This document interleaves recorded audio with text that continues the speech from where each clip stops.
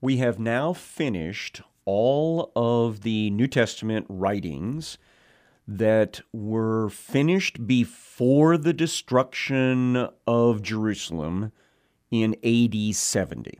The only books that we have left to study in our 4.5-year journey would be 1st, 2nd, and 3rd John, which I believe were probably written in the 70s, maybe going into the 80s sometime, and the book of Revelation, which was written in the second half of the 90s. I want to talk about the destruction of Jerusalem as a watershed event in the New Testament period. I'm particularly focused on the idea that Jesus predicted what would happen before, during, and after the destruction of Jerusalem in AD 70. Now, in order for me to do it, I think, in a proper fashion, I want us to do a quick survey of the interaction between the Jewish and Roman people in their history, because I think all of that contributes to our appropriate understanding of exactly what happened in the 60s and 70s of that first century. So some of this stuff you will have to do research on your own in order to discover it in its detail.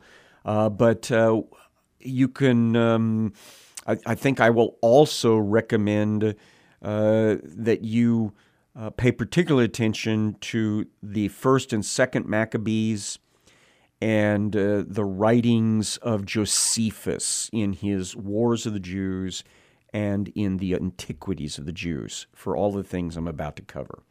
I know that's a really big assignment, but I believe those materials are probably good secondary study material for those of us that are interested in Bible history. Okay, so with that background, let's go ahead and get started. It's going to take us several sessions to get through this.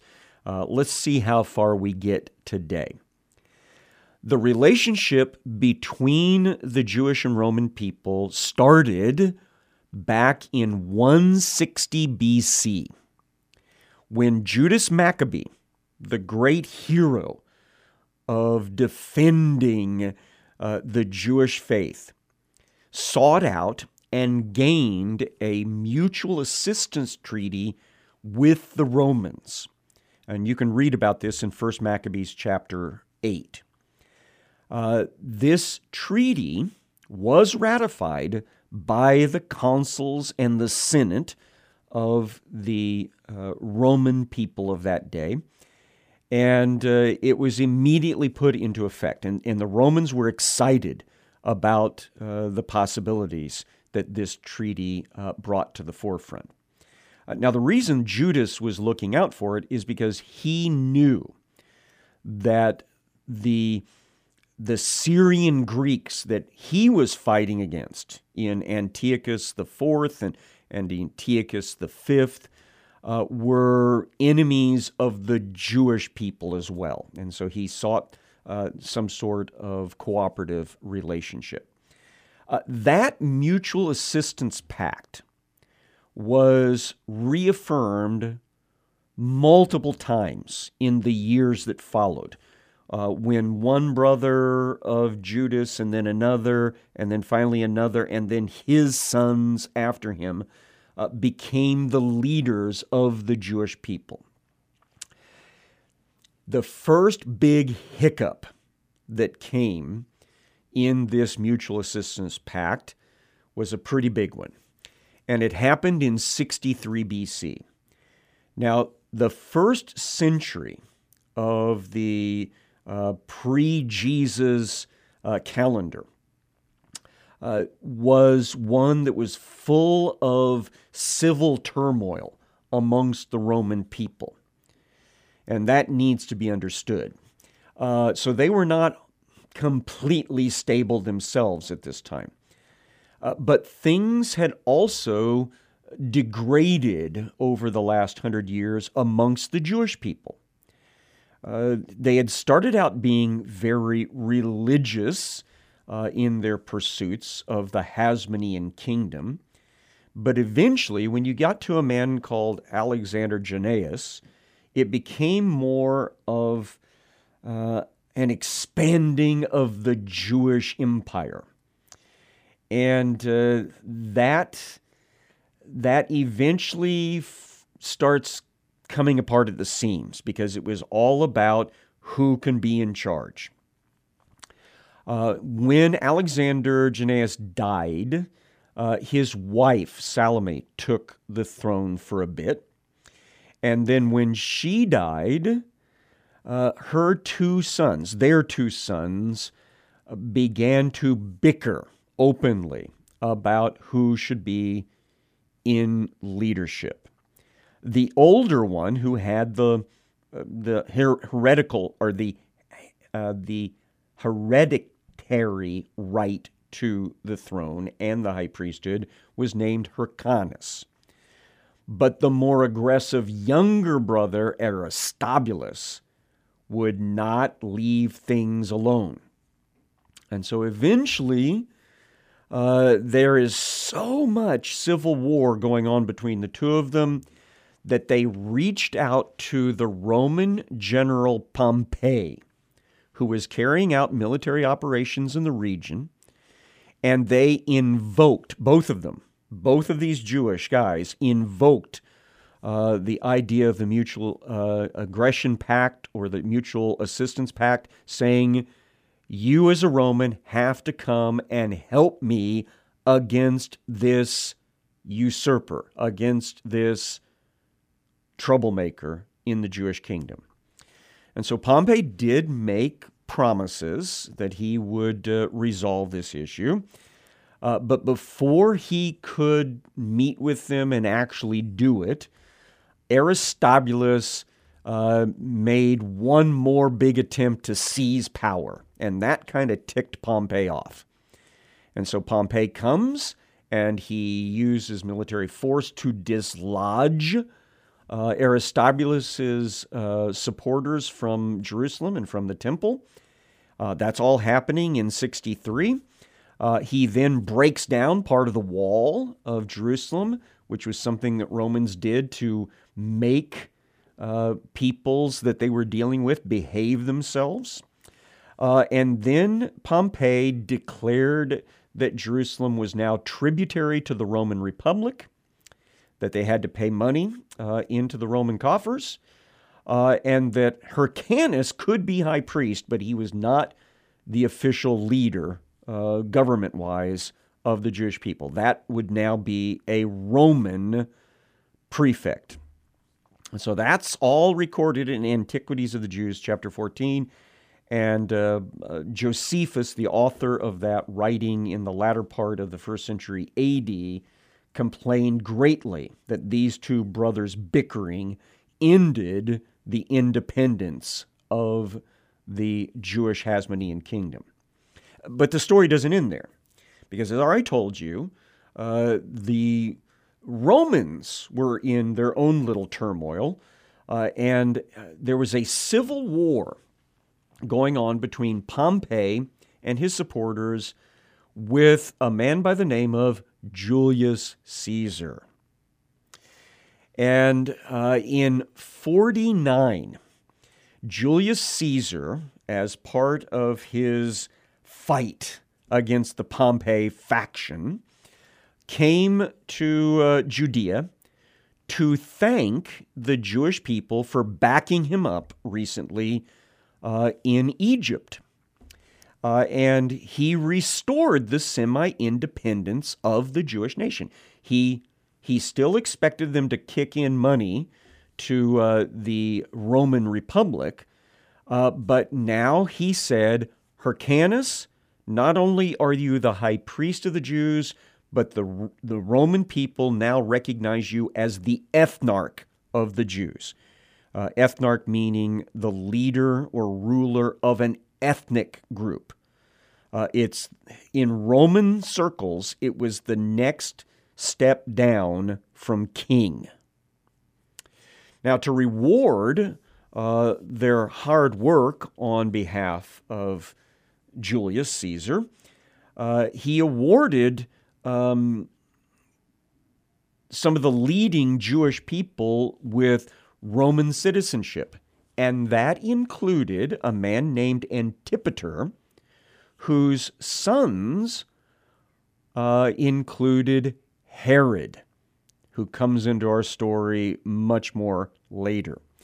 Not only were these men gifted with Roman citizenship, which was a big deal, they were also granted permanent immunity from all personal taxes.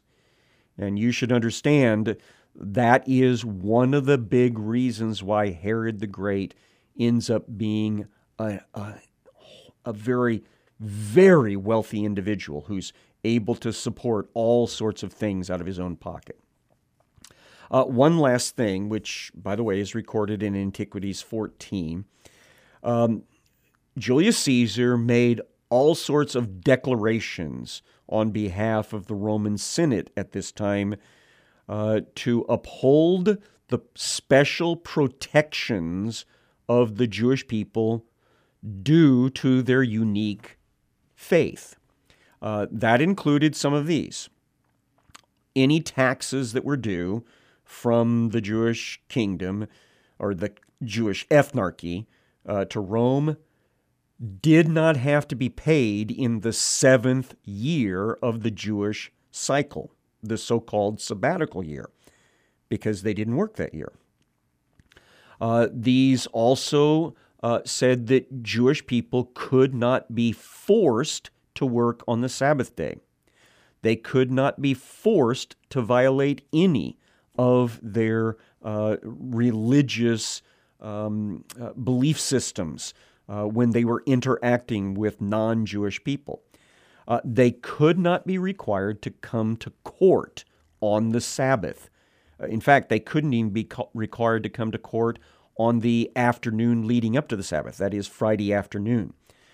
So this should help you understand that at this point, 49 BC, the Jewish people and the Roman people were in good standing with one another. They were allies, and the Romans had great respect under Julius Caesar for Jewish sensitivities. In 44, of course, Julius Caesar was assassinated, and there was a civil war that followed that. The Jewish people ended up, because of their treaty requirements, having to support the assassin side of the war, because the assassins were in control of the eastern end of the Roman Republic. But after the war was finished, Herod and his father and his brother and Hyrcanus, the ethnarch of the Jews, all apologized to Mark Antony and Octavian Caesar, who was the grandnephew of the late Julius Caesar, for having to be on the losing side of this most recent civil war. Well, Mark Antony and Octavian forgave them for that because they were required, because of treaty law, to do it. And besides, it was all the Brutus and Cassius's fault anyway. And they were already dead and gone. And so in the process of in 41, Mark Antony and Octavian Caesar affirmed all of these same leadership roles. Hyrcanus was high priest and ethnarch, and Herod and his brother were all still in their particular places of leadership. Then things went sideways. As soon as Mark Antony had left the region, and Octavian was also gone. By the way, Octavian, for those of you that do not know, his ultimate name will be Augustus Caesar. But at this time, he's Octavian. So after they'd all gotten out of the region, in 40 BC, the next usurper in the parallel line of Jewish claimants to the Hasmonean kingdom got some Parthian mercenaries out of Mesopotamia and came to Jerusalem with the intention of taking over. In fact, this man greeted Hyrcanus, the high priest, did the little double sideways kiss, cheek, cheek, and he used that greeting in order to bite off the lobe of Hyrcanus's ear. And the reason he did this was because that way Hyrcanus was now not able to serve as high priest, because your body has to be 100% intact to be a high priest. And so once this guy, Antigonus, took over, and by the way, he also captured and did horrible things to Herod's brother, Phasaelus. He basically declared himself the new king of the Jews with Parthian support. Now, Herod had barely escaped all of this, and he went on a long trip that eventually took him to Rome, and he found Mark Antony, he found Octavian, and insisted that they bring the Senate on board with declaring war against Antigonus as a usurper. So he was basically invoking the treaty that had been in place for 120 years. Well, Mark Antony and Octavian did not feel comfortable, I think, with the idea of a young teenager becoming the new ethnarch of the Jews, because that's who would have come to power. So they said to the Senate, you need to declare our friend Herod the king of the Jews. And so that all happened in 40 BC. And so that's why we've got this really tight relationship between Herod and the leadership of what's soon to become the Roman Empire. Right now, it's still the late Republic.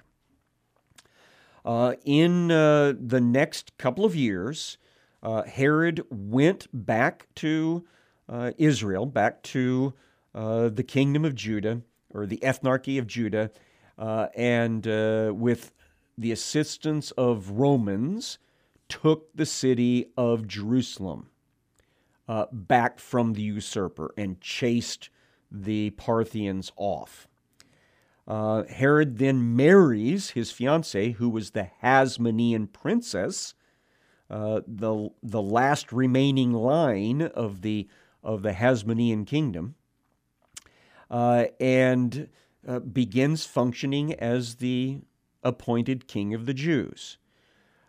Not long after that, he was wrangled into declaring his teenage brother-in-law, his wife's brother, to be the high priest, which is a thing in of itself. To be 17, 18 years of age and be declared high priest doesn't seem reasonable. But it happened. And he went, that is, the high priest, the new high priest, went to the temple and was acclaimed marvelously by the crowds. The people just loved him to pieces. We know that he was a very handsome young man. And we know that they probably had in mind eventually he should become the king of the Jews. Well, soon after that, he drowned in a swimming pool accident at Jericho. Now, Josephus and others accuse Herod of plotting against him, which may very well be the case. But once that young man was dead, only the children that Herod had with Miriamne would carry the bloodline of the Hasmoneans. Only they would have a legitimate right to the Hasmonean throne, and that will be important later in our review. Now, Herod had all sorts of problems in those first 10 years that he was there at Jerusalem as the king of the Jews. I'm not going to go over all of those because they don't really relate to the Roman side of the story. The next part of the Roman side of the story happens in 27 BC. That's when the Senate declares Octavian to be Augustus and the first man of the Roman Empire. Basically, he becomes the first Roman emperor, legitimately, by senatorial declaration. And he is granted this power in 5-year increments, and that will be important. Herod, upon learning that his friend, his patron, was now the number one guy in the Roman Empire, came up with ideas of highlighting his friend in that role. And so Herod decides that every 5 years, when Augustus has a renewal of his power, he's going to have international games in Judea, near the coast, and at Jerusalem itself. And so he starts building all sorts of venues for that, arenas and hippodromes, that is, horse racing tracks, and stadiums for running, and theaters for poetry and music and drama contests. And so he has all of that finished by 22 BC, when his first Augustus Games took place. And he had competitors from all over the Roman Empire and beyond coming and competing in those games. And that gives you some sense already, I hope, that far from being a backwater in the Roman world, Judea under Herod was becoming one of the premier destinations in the Roman Empire.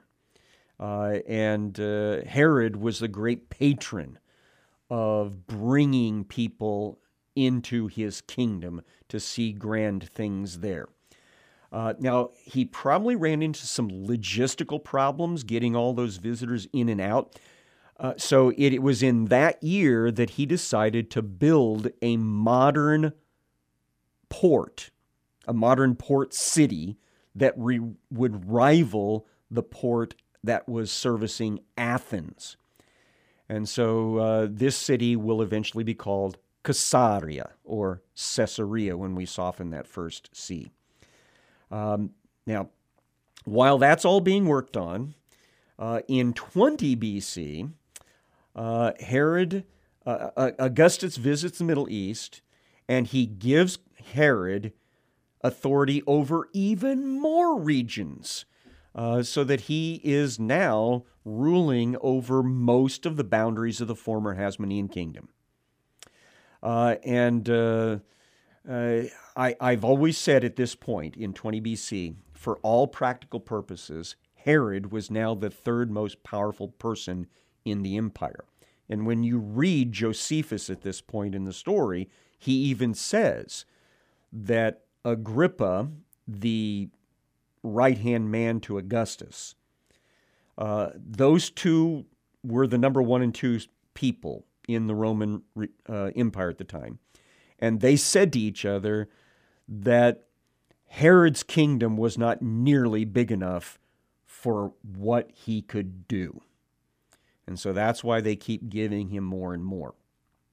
And so Herod, in 20 BC, riding on this crest of empirical or, empire attention, he went to the Jewish people and said, this temple that was built by Zerubbabel when our ancestors came back to this land is not nearly grand enough for the God we serve.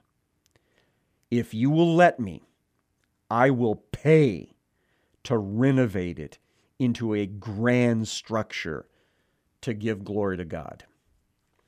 And he even promised the people that he would not allow any type of renovation of the shrine building itself. That is the core part, the holy place where the priests do their daily activity, and the Holy of Holies.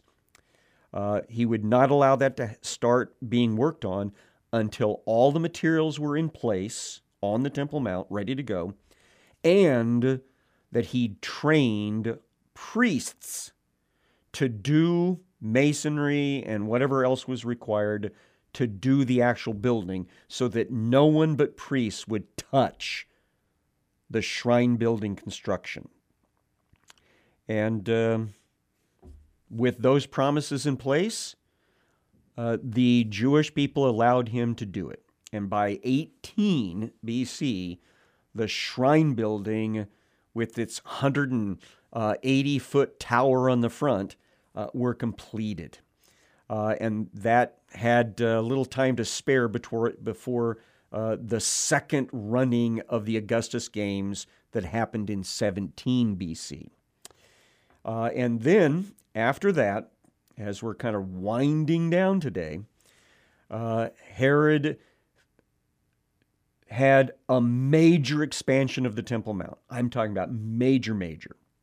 So that a couple of 100,000 people would be able to gather at one time in the complex. And so he began that building project and focused on the finishing of the port at Caesarea.